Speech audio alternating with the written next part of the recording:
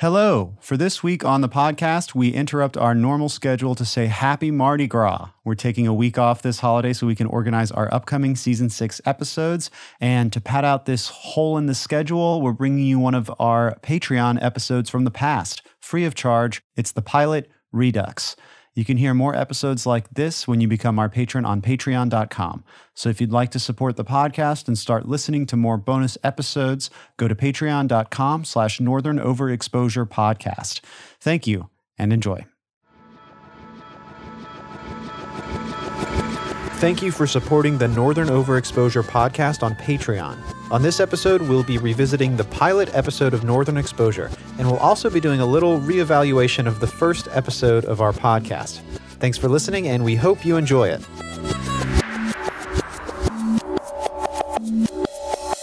Hello, and welcome to the Northern Overexposure Patreon episode, where we're going to be revisiting the pilot, something we haven't looked at in over 2 years. What do you say, Lee? Wow, that's actually a good thing to know. Let's see. We posted it in June 16th, 2019. So, coming up on 2 years there. What? Yeah. I was about to say, that might not necessarily be true because we stockpiled. Oh, since we've watched it. That's true. I think we recorded... I'm pretty sure it was May, right? Oh, wow. Okay, hold on. I'm going to pull out the hard drive. I'm going to see... All right, I went to the backups, and it looks like, according to the metadata on the file, when it was created, May 12th, 2019.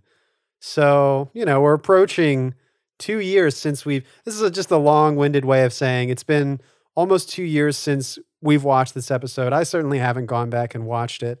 And Charles, you were watching the show for the first time, almost 2 years ago. Now you're very well acquainted with the show, and we're about to dive back in.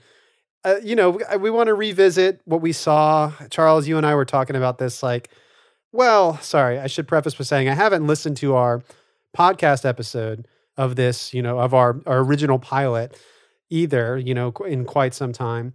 But I want to think that I don't really have too much new things to say. I have a couple things. But this might also be, in my opinion, that would have been our worst episode of the podcast, even though I think it's still pretty good. What do you think? Yeah. No, I agree with you. I think that might be the worst one we've done. I really wish we could go back in time and re-upload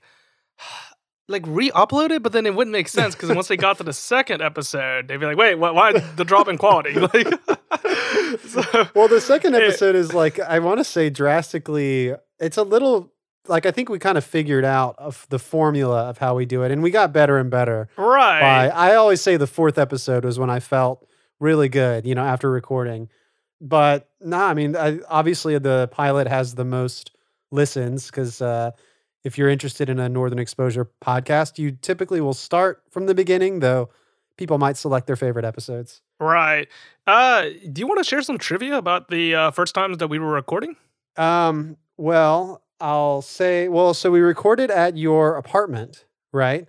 In Baton Rouge. Yeah, we recorded in my apartment complex, and the mic stands that we were using were not mic stands. We didn't actually have proper equipment. About this, yeah.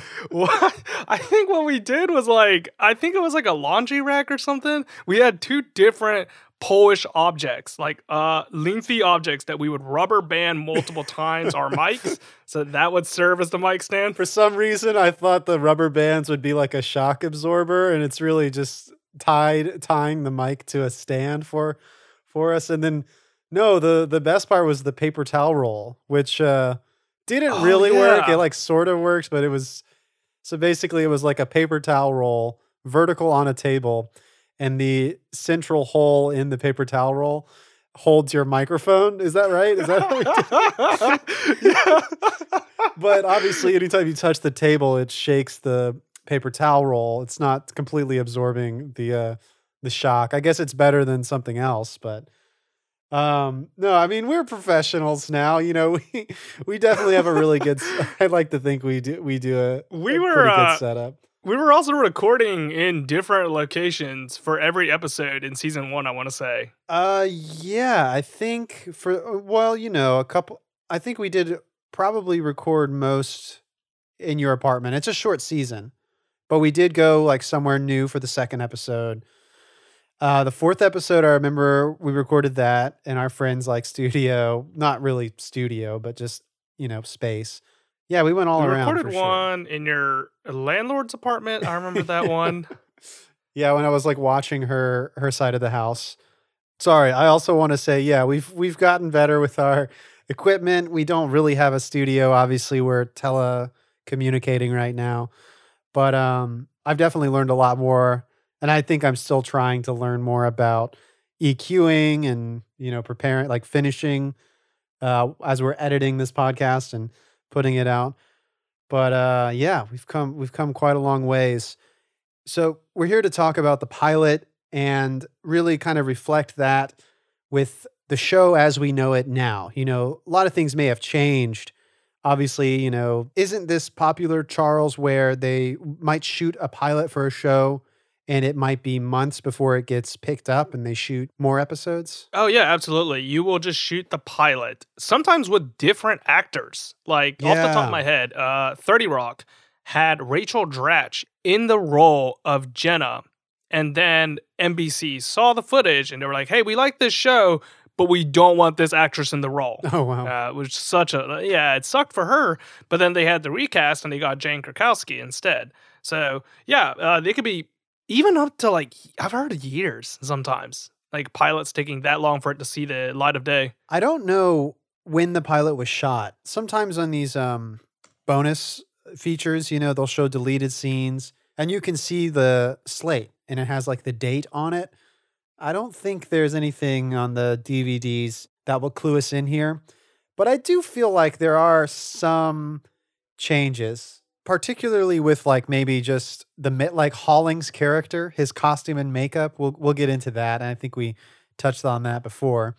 But yeah, there's some differences that seem a little out of place now if you're going from like season 4, which is when we're recording this bonus episode. We're like in the middle of season 4, comparing that to this pilot. Well, let's talk about the pilot. But before we get into it, do you actually know why pilot episodes are called pilot? Ooh, no, I don't. This sounds like some good trivia. Go ahead. Yeah, so it turns out that the term pilot doesn't necessarily mean like the person sitting in the cockpit maneuvering the plane. It could also mean serving as a prototype. So, in a sense, you could say that the quote unquote pilot episode means guiding the TV show. So, it's going to set the theme of what the rest of the season and the show is going to be about. Definitely makes sense. It's a shame that this one's called pilot because there's such great titles in the first season. But I think it's a really great pilot. It's a really good episode in comparison to just like all the episodes that we've been watching. I don't know if I would rank it in like the best pilots of TV. Certainly not the best episode of Northern Exposure. But yeah, I was pleasantly surprised to revisit season 1, Yeah, I think it fulfills the obligations that a pilot does. And I think there's one particular moment where I was like, oh wow, this is great for a pilot, but Northern Exposure doesn't do this very often. I'm referring to the scene in which presumably everyone has seen the pilot if you're listening to this Patreon exclusive episode, so I'm just going to spoil it. But it happens in the final moments in Joel's office whenever he is trying to help the patient and his wife, trying to kind of serve as like a counselor to their marriage, and he's laying down the law, and he goes through this ultimatum being like, all right, well, if you guys aren't going to divorce or do a separation, then you guys need to talk it out. And it's an abrupt shift, and you totally need that tonal shift to establish character motivation. And you don't see it being laid down so heavy-handed in the rest of Northern Exposure, but you would commonly do this in pilots, where there would be a huge tonal shift. You're saying like a shift in Joel's character? Like a shift in the show itself. The tone, maybe? Before, beforehand, we weren't really going that serious, I guess. Like, it was just about Joel trying to get out of Sicily, and he was just simply helping this man with at this point, it was a knife wound, but earlier it had been a gunshot wound. And you don't expect him to actually contribute to anything, but then when the wife shows up, he suddenly decides to go into doctor mode. And that has not happened whatsoever in the entire episode. Yeah, you make a good point. He's kind of like been trying to avoid his duties. I mean, of course, once he sees the blood of I think the character's name is Walter. They call him Number 6 a couple times. Mhm. Once Joel sees the blood, he does spring into action as a doctor, but it's more of like a secondhand afterthought. He's pulling the slug out of the guy's leg, calls it like the Saturday night special. He's like, yeah, run of the mill. Like I can just like kind of wash my hands of this afterwards. But he does become very personal when it comes down to sort of this threatening situation. And look, we're probably going to say a lot of the stuff we've already said in our pilot. This is we're trying to bring whatever things new we can, but reevaluate what we've already said and do a better job. So we'll probably touch on a lot of the same stuff. I was just going to say, I think my biggest takeaway from the pilot and from just the show in general, what I love about Joel Fleischman and Northern Exposure is the doctor-patient relationship. And that's kind of like what we see when Joel, assumes the role of like marriage counselor and how like a doctor talks to your patients. It's not really like what he's doing to cure you physically or what he's prescribing to you. He's just kind of like, wants to talk it out with you. Yeah, like how can he personally fix this town? And yeah, it's an aspect that we lost, now that I'm thinking about it, throughout the future seasons. Because I think it focuses less on Joel being like the savior of Sicily and more about him being inverse. Like now he needs to be saved. Like the town needs to imbue some of their essence into Joel. And now he's just a fish out of water. Sure. I think we've lost certain aspects, but I think certain characteristics of it remain. Like probably one of my favorite episodes, Wake Up Call, in the 3rd season, is a lot about doctor-patient relationships. And, there's a lot of sort of clever uses of Joel as a doctor that aren't necessarily like medicine. There's another one, I think it's Oi Wilderness, when Joel can somehow fix the engine of the plane because it, is like the engine of this plane is not unlike the human heart. It's got valves and pumps. So there are still a lot of clever uses they can pull from this profession of the doctor that's not just medicine or what you would typically think of as a doctor. There's a lot of, interesting human qualities and just other extrapolations they can pull. So I think we'll still be surprised by that. Though you are right. The show is definitely shifted from Joel as a protagonist to more of an ensemble piece. This episode, by the way, doesn't really have any subplots or like, what I'm trying to say is like it pretty much follows Joel's plot line, storyline, right? Does it deviate? It's got that one subplot with Holling and Maurice. Right. Nice. Yeah. Yeah, I really like the touches of like the Maurice and Holling plot line, especially the ending is amazing, which is kind of the ending of the episode, more or less. But let's not get ahead of ourselves. Let's bring it back to the beginning, the opening of the episode. I've chugged this cup of water, so I'm definitely going to take another pee break for this. Just to be true to the original pilot, I have to step away from the mic and leave you talking about the episode. I can't remember at what point that happened, but let's see if we can time it right. Anyway, opening of the episode, in an airplane. Weren't we talking about a pilot recently where it like starts in an airplane? Oh, Ted Lasso has sort of like an airplane scene because we were comparing the two. It doesn't like start with the airplane, but they have like an airplane scene early in the beginning. But this one's nice. I think we've already touched on it before, but I really still do think that the ending of this scene is very effective when it cuts to like the wide shot, because it could have just cut out with Joel. The man says, Joel's like, I'm going to Alaska. I'm a doctor. The state of Alaska paid for my scholarship. I've got to go work there as a doctor. I'm a little nervous about it, but it's probably going to be great. Anchorage is a big city. And then his plane buddy is just like, well, good luck. And then his plane buddy like turns the light out. It could have just ended like with something like that, but it does linger on this wide shot, which obviously I still love. Yeah. I was just about to say that too. I even wrote that in my notes. I was like, the lighting is really nice. It's a great timing where like he turns off his light so that only Joel's side is illuminated, indicating his loneliness. Yeah, it's kind of like a spotlight effect, but really cool. And not only the spotlight, but the wide shot as well, pulls us, as you said, kind of makes it feel a little more alone. The next thing I wanted to touch on was, I may have mentioned this in our pilot, but when he goes to Peter Gilliam's office, by the way, we talked about Peter Gilliam, the actor who plays Peter Gilliam returns in Survival of the Species. He's the big bad wolf in Maggie's Red Riding Hood dream sequence. Yeah, I totally forgot about that, but you can see him in that role right there. I wonder if that was intentional or not, or if the actor was just looking for some work. I don't know. Yeah. Who knows, how maybe it's a thing with the casting director working with a certain casting agency. I don't know how, I guess since he's under all that makeup, it's, they can bring him back without him looking like, oh, that's the guy from the pilot. Right.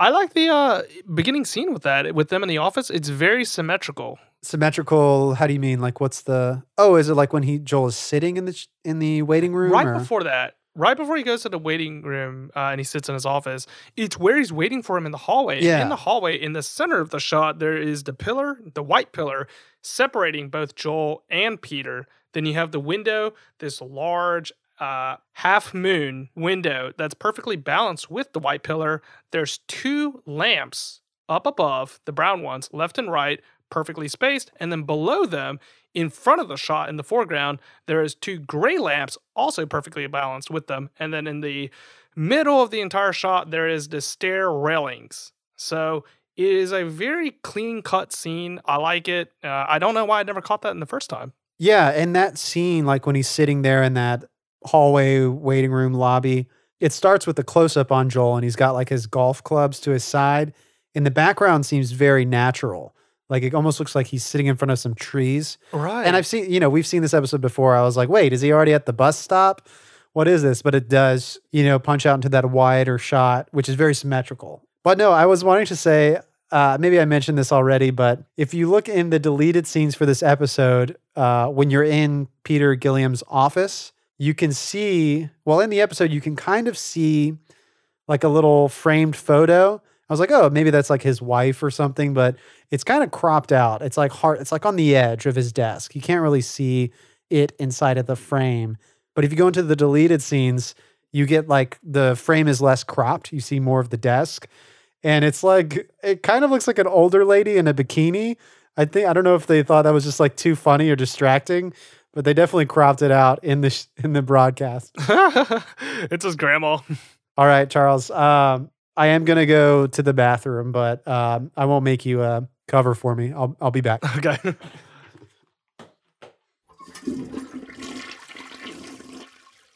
Okay, I'm back. So the next scene is Joel on a bus to Sicily. Something I noticed for the first time this time is the bus, the exterior, when you see the bus on the outside, it does say Sicily, on the front, that's where they're headed, which I think is a pretty cool touch because obviously Sicily is a fictional place. So they must have made that sign for the bus. Yeah, nice little attention to detail right there. Yeah, I forgot that he took this bus to get into town because I remember the scene that comes after this, which is where he gets picked up by Ed. Mm-hmm. But yeah, it's I wonder if they even really needed this scene, to be honest, because it doesn't really show much. It just shows Joel being frustrated with his guest. I wonder if it could have just cut right to the bus stop where he's just sitting there. We would have understood as an audience member that he got dropped off there. Maybe you need to know that it's a long bus ride to show that it's really out in the middle of nowhere. This is a very sort of jarring scene to watch. It's unlike, I think we touched on this before, it's unlike what you would expect to see in a Northern Exposure episode. You don't really get these musical montages with these sort of sight gags. Joel is bumping his head on the chair in front of him, or this old man falls asleep on Joel during this long bus ride. But yeah, it does feel a little out of place for what we know of the show. Right. I do love that next shot that comes right afterwards, though. It's Joel sitting at the bus stop. He's sitting on his luggage. His golf clubs are to the right of him, and the camera is behind the trees. So the leaves of the tree are in the foreground, actually. So it feels like you're peeking at Joel in that scene. I really enjoy it. Yeah, definitely your sort of a subjective shot. I'd have to go look at the shot real fast. Let me take a look at it. But just from what you're describing, kind of feels like maybe, he's trapped underneath this sort of veil of leaves. So it really does feel like maybe you're in the middle of the forest from your description. Yeah, I see it now. Yeah, it does feel like Bigfoot or something's watching him. It is a cool shot. I love it. And what's up with this bus stop? It doesn't even have a chair, you know? Can it be called a bus stop if it doesn't have a place to sit, I guess? No, you totally can, because yeah, I've seen it in my own city where there's like there's no benches or chairs. It's just a bus stop. Better have a suitcase to sit on. Ed, we are introduced to Ed, which I remember you remarking is, this is one of your favorite characters from early on. Yeah, I forgot that he was that talkative, because oftentimes recently, Ed is a man of little dialogue, but in this one, he's quoting Saint Elsewhere in the truck. He's talking about R&B. It's a good way to show his character, but I feel like after the pilot, they had a better idea of how to write him to be a movie buff rather than a person that just spouts off popular culture. Yeah, I want to say actually, specifically his like musical tastes, that sort of flavor maybe gets painted onto Shelley later on throughout the series. Because Ed is set up to be like this young kid who listens to rap music. He mentions Belle Biv DeVoe later. He talks about rap in this scene. Things like that I think I would normally attribute to Shelley. Like, she's the one who's into the hair metal, all the like popular music. She would be the one to have the knowledge on that subject.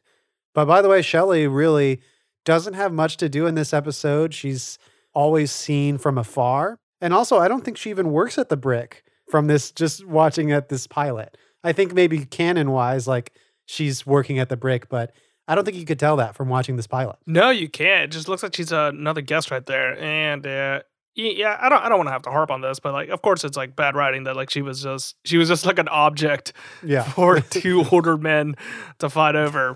But speaking of one of the older men, we actually get to see him for the first time. It's kind of a nice shot because you see the truck that Joel now has to commandeer because Ed just leaves him out in the forest. I actually totally forgot about that. He takes over at the wheel and he drives, and then he has to pause, and then the camera pauses with him, and then the camera turns back and it shows the mailbox, Minifield HCO3. Yeah. And then Joel drives in. Yeah, Joel is like, I love how scared he looks behind the wheel because it's like kind of a lower angle. The dashboard is almost like covering a lot of Joel.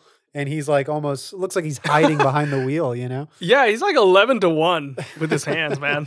And of course, we get the wonderful stunt actor rappelling down from Maurice's roof, cut over to Joel. And he says, "Mr. Minifield," and it cuts back and it's Maurice now. It's not the stunt actor. Oh, yeah. So here's a question I had. Does Maurice's house on the inside feel different? Like, is this the same house?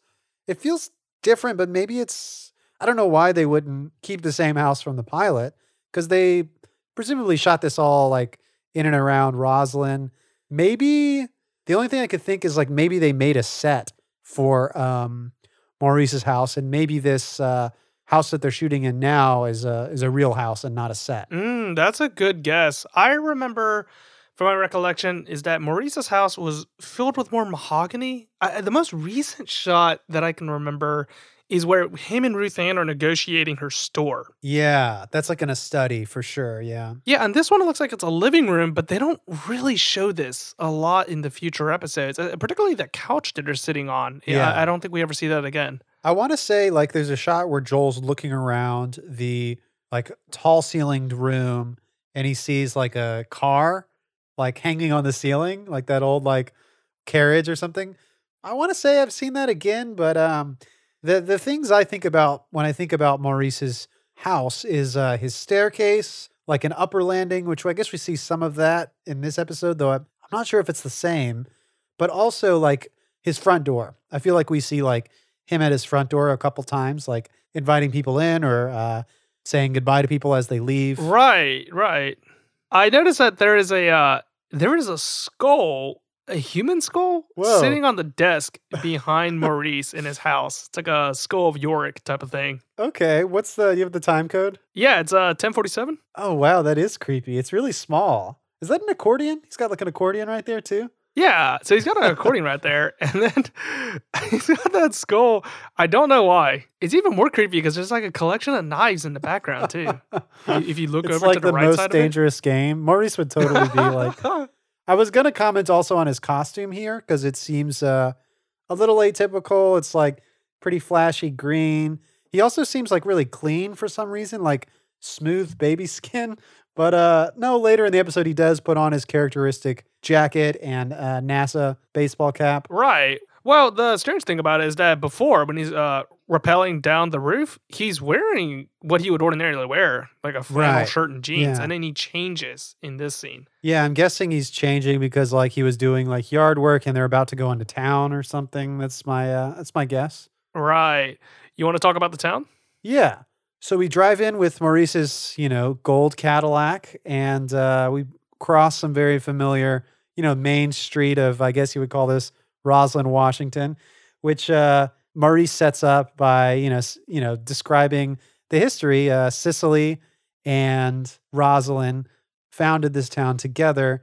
They were, he's kind of unclear about it, but, they were lesbians. And what is it, like the hippie who painted the Roslyn Cafe sign forgot to put the apostrophe or something? Yeah, he had to go over and paint it himself right there. That brings us to the next scene where we can see Joel's office for the first time. And I forgot that it was a wreck at the very first time. It is really? It's just in shambles. I guess that what they did initially is that this isn't the actual office, right? Like this is just a random building they walked into. And then when they get to the actual scenes with the office in later episodes, that's the quote unquote real building, right? Well, I think that the lobby, like the waiting room, is a real building because you can see that exterior if you were to go to Roslyn, Washington. However, like the doctor's office and his own like personal office and the like, what's the word for like the room? The waiting room?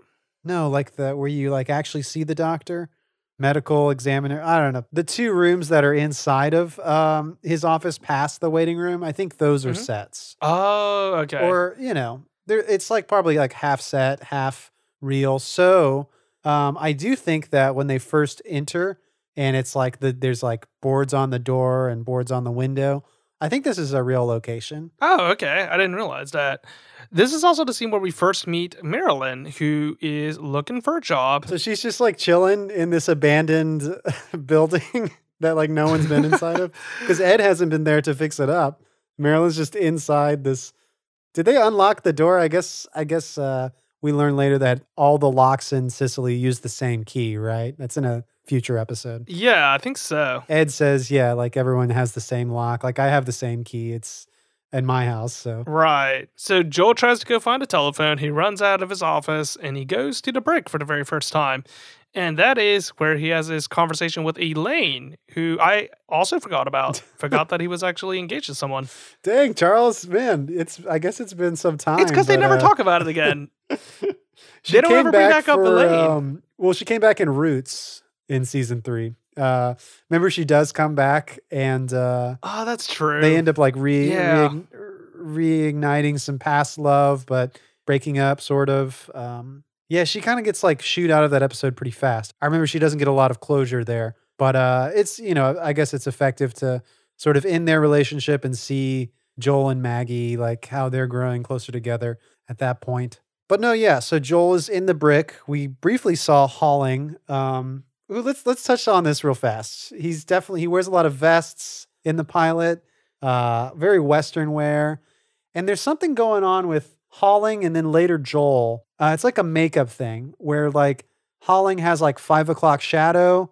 I'll also point out like his hair is a little blonder, I think, in this episode, but it also seems like he has like more of like a gruff 5 o'clock shadow thing going on. And then later the scene when Joel is like having beers with Maggie, he also has like the same kind of odd 5 o'clock shadow makeup. I want to say it kind of looks like makeup, but it doesn't look so great to me. Oh, well, I guess they just didn't catch that. Like, I don't know if that's actually makeup. Like, it looks like he just naturally grew it out. Are you talking about Halling or Joel? Joel. Okay. For that scene. It could be more natural. Maybe it's just hard for me to tell. But yeah, for Halling at least, he definitely looks more tanned, right? Yeah, he looks more younger in this one for some reason. Yeah. Like, I'm looking at him right now, and I think he could pass for like a 50-something-year-old, like young 50s. But then they lean into the, he's got longevity in his genes later in the series. He's like 63 or something. Right. I love the freak out that Joel has on the phone.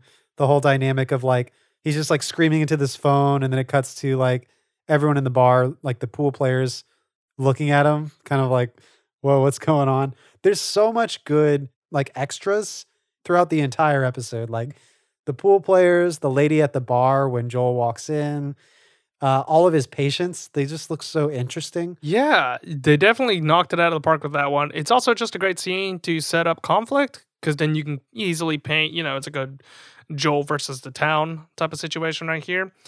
And this is also where we get the reintroduction of Ed. He walks back into the brick, and we get some backstory with Halling and Maurice. Yeah, Ed and Halling are sort of talking about some sort of bad blood that's going on between Halling and Maurice, and Joel just happens to be sitting there at the bar drinking a seltzer, I believe. He asked for an aspirin, but yeah, Joel will later bring this up to Halling, just like, can I ask you a personal question? Why does Maurice want to blow your brains out? That kind of stuff. And it's interesting because Joel sort of involves himself. He begins to involve himself with the town in this way because he's like curious about Halling. But Joel doesn't really see the ending of that sort of conflict in this episode. He's more, I guess, focused with his patients. Right. That was a really great observation, Lee. I think that this is the very first time in which Joel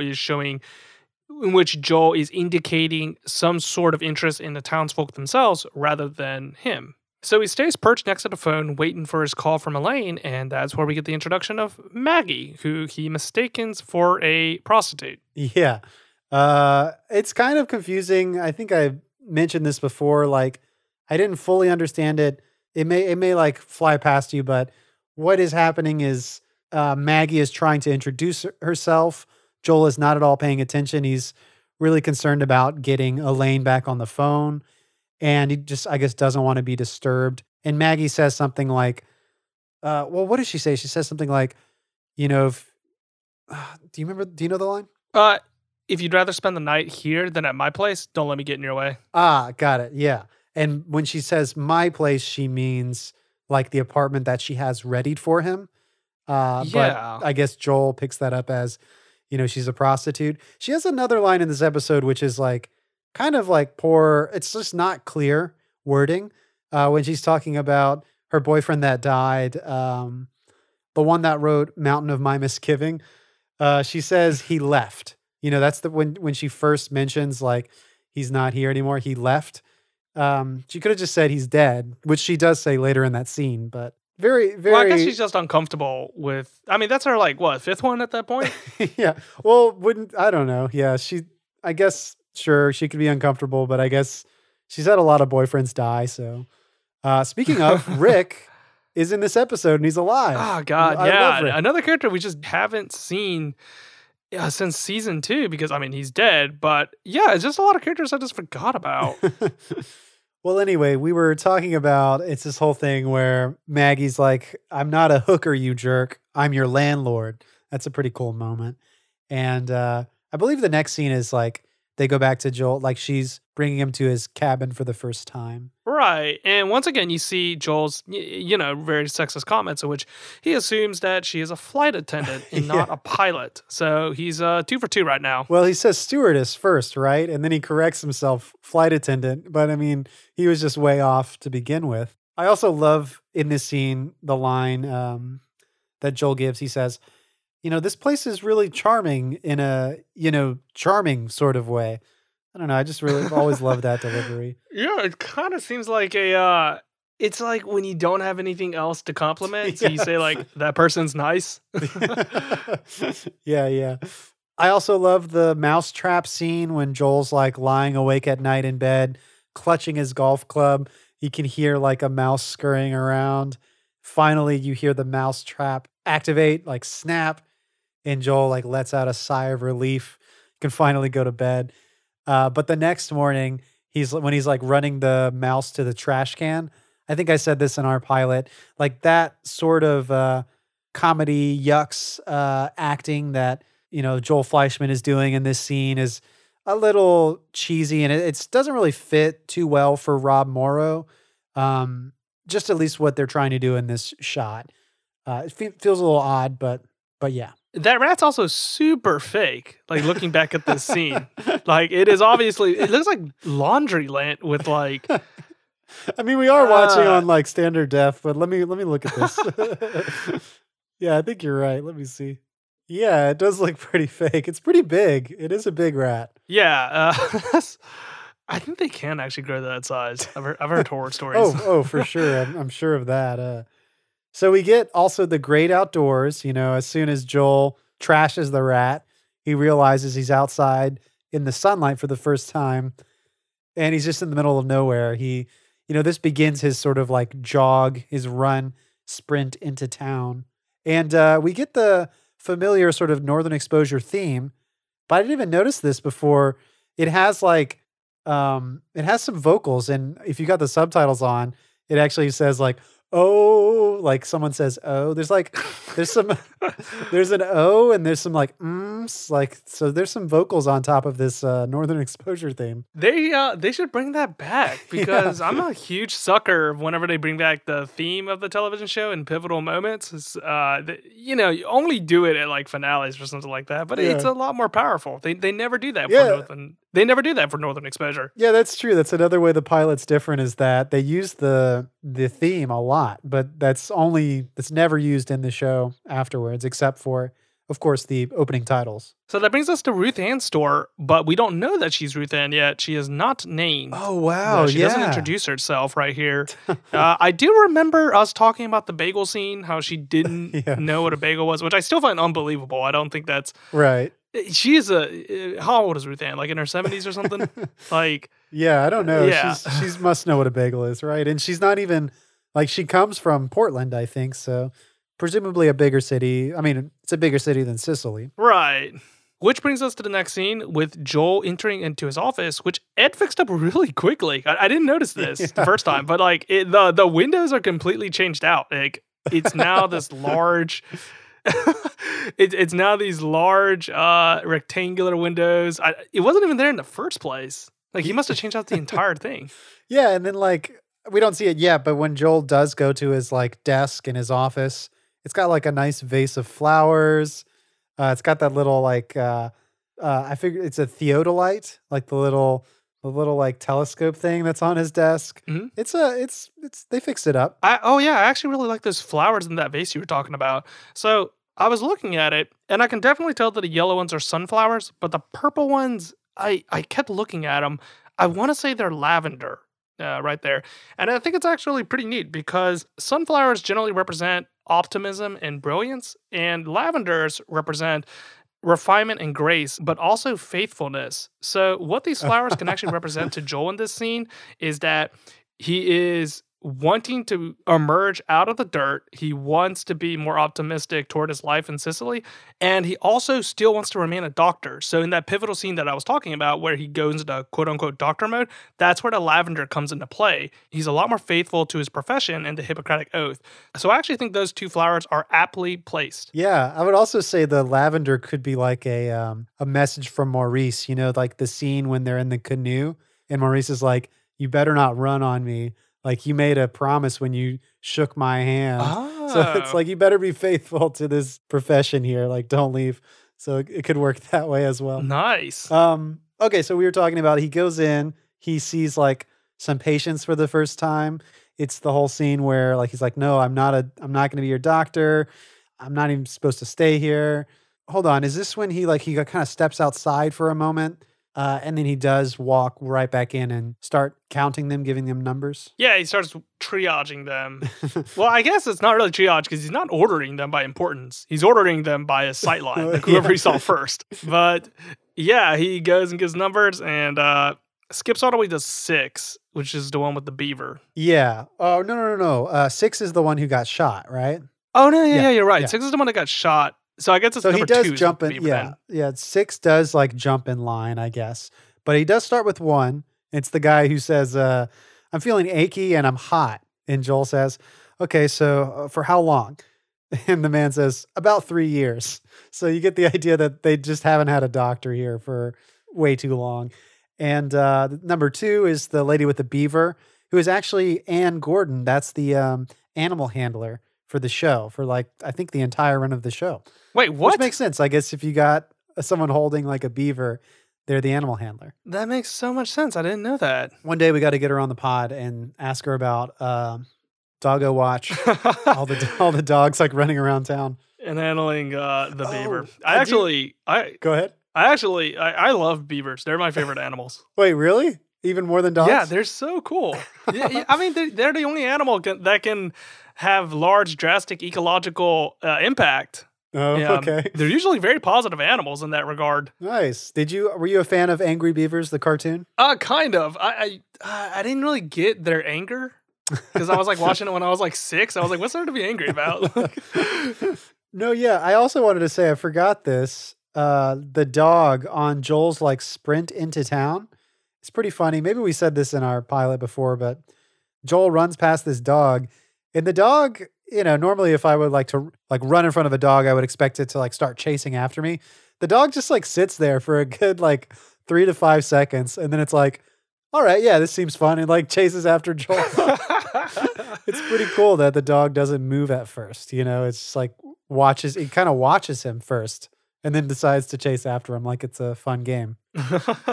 Okay. So, we mentioned, so 6 does sort of skip the line because Joel notices the drops of blood. We touched on this a little bit earlier in the episode. He gets the bullet out. It's sort of this marriage problem that really like the solution would be they need to talk to each other. And I forgot. Did you point out so Joel's like basically saying, the way I see it, when he has the husband and wife sitting together, the way I see it, you can divorce, separation, or you can start talking to each other. So how many hands do I have for divorce? And he looks around, and then Marilyn raises her hand. That's like one of the best jokes, I think, in the episode. No hands for separation. And then, so he's like, all right, so you guys need to just start talking. Right. We also need to talk about the scene where Maurice is confronting Joel. He's got a dog on the boat. He's got this golden retriever, great hunting dog, retrieving dog. And I don't think we ever see that dog again. Yeah, I don't think we see that dog again, though I don't think we see Maurice hunt again. Could be wrong. Maybe he's like fishing later. I could be way wrong. But yeah, we definitely don't see this dog. And I'm guessing like if it must just live in a kennel or something somewhere. I'm sure he just sets it free in his backyard. He owns like what did he say? Like 15,000 acres of land? That's true, yeah. There's a great, there's an awesome episode called A Hunting We Will Go, where Joel does go hunting. But in this episode, Maurice says, he asks Joel, do you do much hunting? And Joel replies, just on the Lower East Side for bargains. It's just like terrible dad joke, but I loved it. Let's see, I'm kind of just rolling along here. Joel and Maggie get drunk. I'm actually not sure why this is happening. So is Joel waiting to hear back from Elaine? Like, why are they at the Brick and they're at the Brick together? Kind of in the same booth. We just kind of open with them at the booth, right? Right. We don't really have any lead up to this scene. It just opens with them in the bar. There's no one else in the bar, too. It's just these two characters with a lot of beer bottles. Closing time or something. Yeah. And this is where we establish the love interest between them. Yeah, the lips as red as like you have the reddest lips I've ever seen. And I think they call that back in Jules and Joel, right? That episode. One of them, either Jules or Joel, says it. He said, I think it's Jules who says, has anyone ever told you you have the reddest lips I've ever seen or something? And of course, Maggie. Oh. Of course, someone has told Maggie that, and it was Joel, But it's funny that Jules is saying it. Right. Nice callback right there. Of course, Joel gets hammered and then smash cut to him waking up in Maggie's place. Maggie's old house before it burned down. Yeah. Before it burns down right there. I love this scene because I think I just love breakfast and porches. They're just hanging out on the porch with Rick, eating some toast. And we get this confusion. Did Joel get drunk and sleep with Maggie? No. It's Joel says, the bed that I slept in is the same bed that Maggie slept in. And Rick says, no, we sleep in the other room. I thought that was a pretty cool scene. Right. And then he has like that, little sigh right there. Yeah. There is flowers in that scene, but I because we're watching this and not the greatest quality, I And they're not zoomed in at all. I really cannot tell. Enhance. You got to like CSI enhance it. Enhance it right there.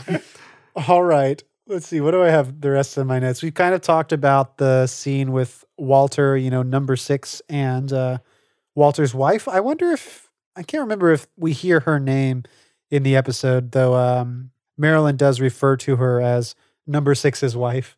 Oh, the phone starts ringing. And it's interesting, because we're talking about Ed must have fixed up this whole place really quickly. I guess also plugged in the phone, but he put the phone in the drawer.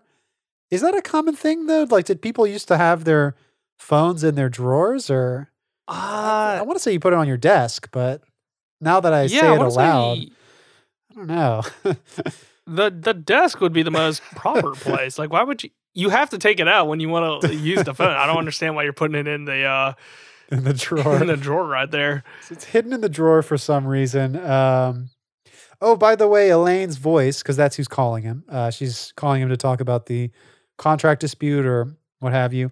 Elaine's voice is not Jessica Lundy. At least I don't think it is. That's the actress who plays Elaine in The Russian Flu and in Roots.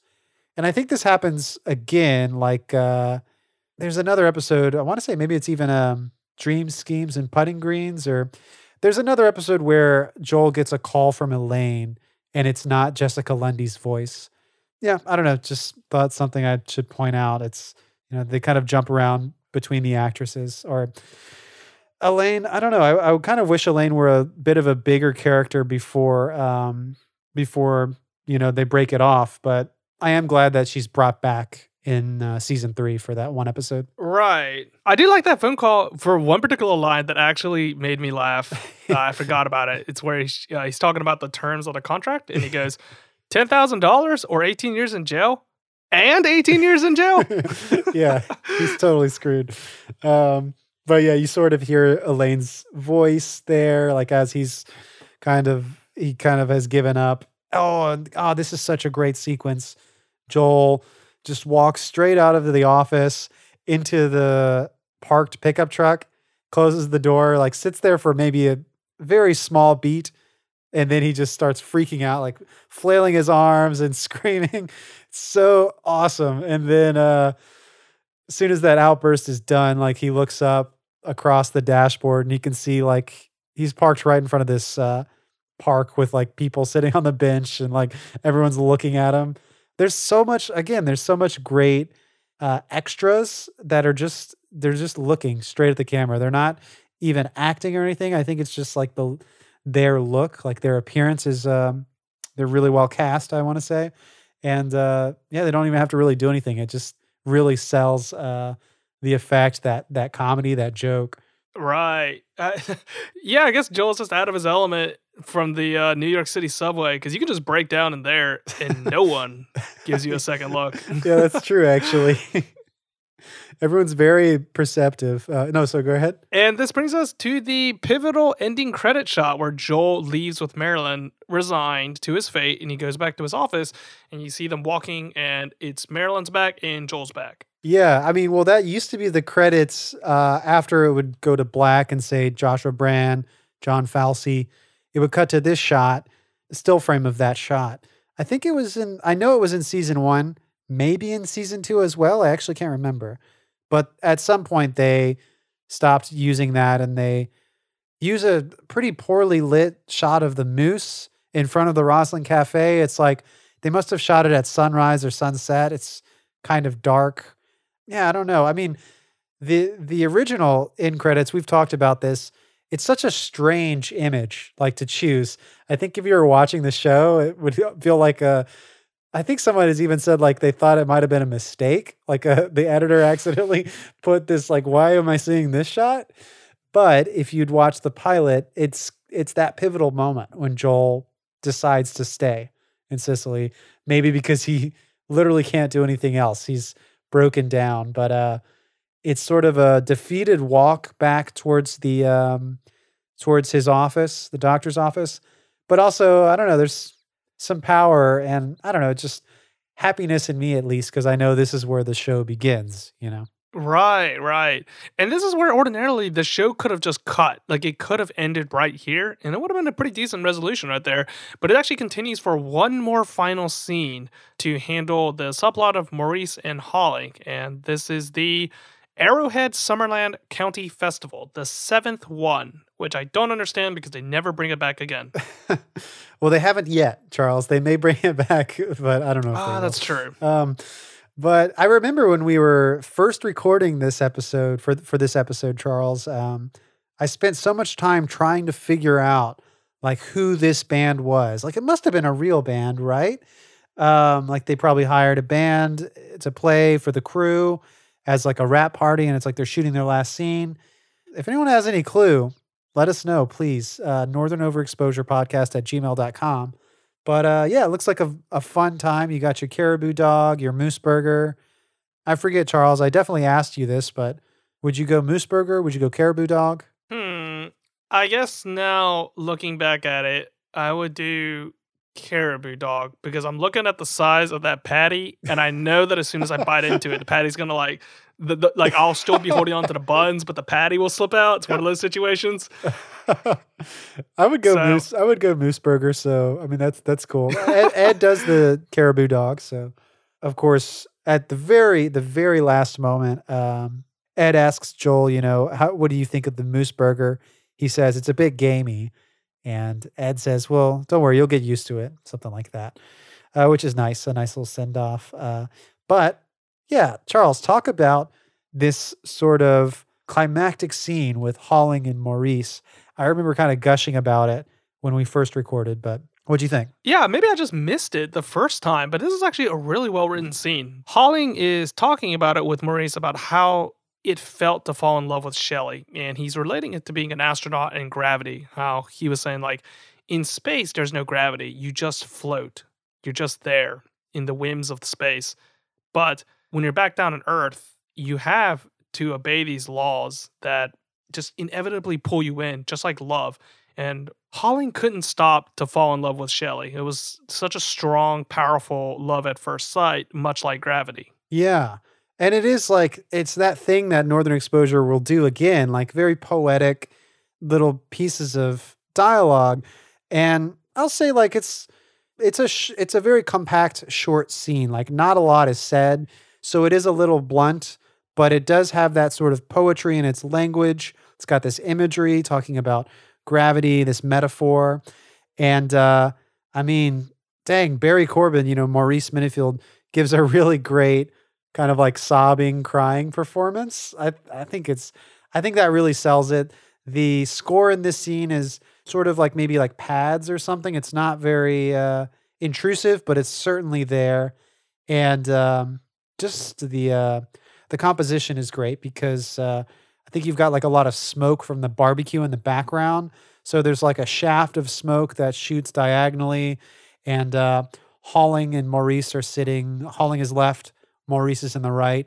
And for a brief moment, Shelley walks by in between them, and she actually like locks eyes with Maurice. Maurice is like facing away from camera, looking in the background, and Shelley looks like dead at him, and then she keeps walking. But beautiful shot because Shelley's beautiful. The smoke is like perfuming out. It's a very emotional scene. Oh, yeah. Great detail on catching Shelley right there. And then the ending shot is also very beautiful to look at because instead of looking at them face on, it's backwards. We see their backs now. We're looking at the beautiful mountain range. We see the river and then we see the grass. So really, it's just trying to highlight in the background the magnificence of Sicily and what they have to look forward to. Yeah, lots of great, beautiful nature shots featured in this pilot. And, they really use that to their advantage. I imagine they didn't have a crazy large budget for most of the show, but just being in this natural wilderness, you can really get some really beautiful shots. One thing I did notice, I kind of want to check this real fast. The director of photography for this episode was not Frank Prinzi, who I think shot the entirety of the show, but I guess not this episode. Let me check some IMDb. The cinematography is by James Heyman, the director of photography. Thanks. Okay. And then let me look up Frank Prinzi, because I know he shot a lot of the show. And even Harvest Moon was telling us that Okay, so he definitely didn't shoot every episode. He did 44 episodes, so that's quite a lot. But I'm gonna start looking out for that now to see, like, I always assumed it was the same cinematographer for, well, maybe not every episode, but more than just these 44. So I'm curious to see who's worked on this show. Okay, and that brings us to the end of the pilot. So, yeah, a lot of details that I missed out on. Like, I forgot about Rick and Elaine. I forgot how the pilot even ended. You had that festival right there. Oh, yeah, you forgot. Oh, and, we didn't even talk about Chris. You see Chris in this episode. Oh, but yeah. Such a key part of the show. Like, they had that actor. Do you think they just liked him and were like, all right, we're going to write you into this show? Or do you think, like, he had some stuff that got cut out? Or what's going on there? I think it was just too many moving parts for a pilot. Like, you had to focus on Joel. Yeah. And then they could introduce, like, one small subplot. But then after that, they're like, we can't do Chris. Like, that'd be way too much. But I mean, like, do you think they cast him already knowing that he was going to be a big part of the show? They just didn't have room for him, I guess, in the first episode? Yeah, I think so. Okay, yeah. I think so. He definitely seems like a featured. And, like, who's his friend? He's got, like, he puts his arm around his buddy, That guy seems interesting. Yeah, I guess. I think the actor looks sociable enough that he would just do that to an extra. Yeah, for sure. Well, we've kind of touched on throughout this episode, like how the show has changed, how different the pilot was. We talked about how good of an episode this is. But yeah, I mean, is there anything, is there any broad strokes we can touch on just about like how, because now we're in season 4, I guess the broadest stroke is that now the show is more of an ensemble cast. Whereas, obviously the pilot, as you just said, you got to focus on Joel. You can't really branch out too much or you just won't have any through line to go with here. But yeah, any sort of like broad strokes, things that you noticed here or feelings that you felt going back? Well, now that we're watching this after we recorded our episode with Grosse Pointe. Yeah. What was it? 48230? 48230, I think. Yeah, I kind of mix up the 2 and the 3, I think. So I'll just say Grosse Pointe. Yeah. Right there. I can kind of see the evolution of it, but I am surprised that he can do such an abstract episode with Grosse Pointe.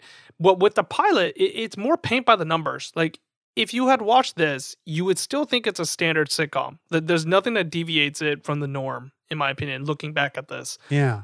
But I'm impressed that as the show goes on and the more confidence they have in the writing and in the characters, they're able to deliver just such large moving pieces in an episode that just deviates from other shows of its time. Yeah, I definitely think by the end of the first season, throughout the second season and on, like, this was a show that people were tuning into just to be like, always surprised at what they might find. As you said, it's first episode may be very set in like a sitcom trapping, but I think if you were a fan of the show, you can really expect anything when you turn it on. And that's fun. I think I really do believe this show pushed a lot of boundaries, did a lot of experimentation, things that TV shows don't normally do. And those are some of my favorite things that happened in Northern Exposure. Well, Charles, it's been a lot of fun revisiting this episode, revisiting the idea of our podcast at its inception, almost 2 years ago. And I'm excited that we've got to go back to this episode now. But I can say, I'm really excited for what we've got in store for some of our next bonus episodes. I've kind of leaked it on Twitter and I've definitely posted it on Patreon that we've ordered the Northern Exposure cooking book. So I'm really excited to get in the kitchen and try out some of these recipes. I generally am like, at first when I heard about this book, I was just kind of like, oh yeah, this is just some weird fan service thing. But it does sound pretty interesting. I don't know if it's going to have good recipes, but I think it's going to be like some pretty good content, just like Northern Exposure related. God, dibs on the easiest recipe. I'm not the greatest cook. Like, I hope there's one where it's just like, this is the Chris Stevens breakfast. Take out a bowl, put some cereal, pour some milk, and then like philosophize about your morning. That's it. That's the recipe. I was going to ask, like, how are you in the kitchen? But no, I'm sure it'll be a lot of fun. We'll cover a lot of ground, simple and complex recipes. Man, I was just thinking about, since you mentioned Chris Stevens, the Chris burger. Is that what he calls it? It's like, what did he say? It's like 6 inches of beef with like raw in the middle and charcoal black on the outside, basted in like cooking sherry or something. I don't remember. An Everclear, I think. Oh God. Hope that's in the cookbook. Yeah, I remember that. It's got to be like a fire hazard. Okay. All right. Well, let's not spoil it. We're going to have a lot to talk about when we get there. Charles, it's been great, and I'll see you next time. All right. I'll see you next time, Lee. Northern Overexposure Podcast is edited by me. Our theme music was remixed by Matt Jackson. Thanks to Laser Kitties for the podcast artwork, and thanks to you for being our supporter on Patreon. If you'd like to write into the podcast, you can reach us at northernoverexposurepodcast@gmail.com. And again, thank you for listening.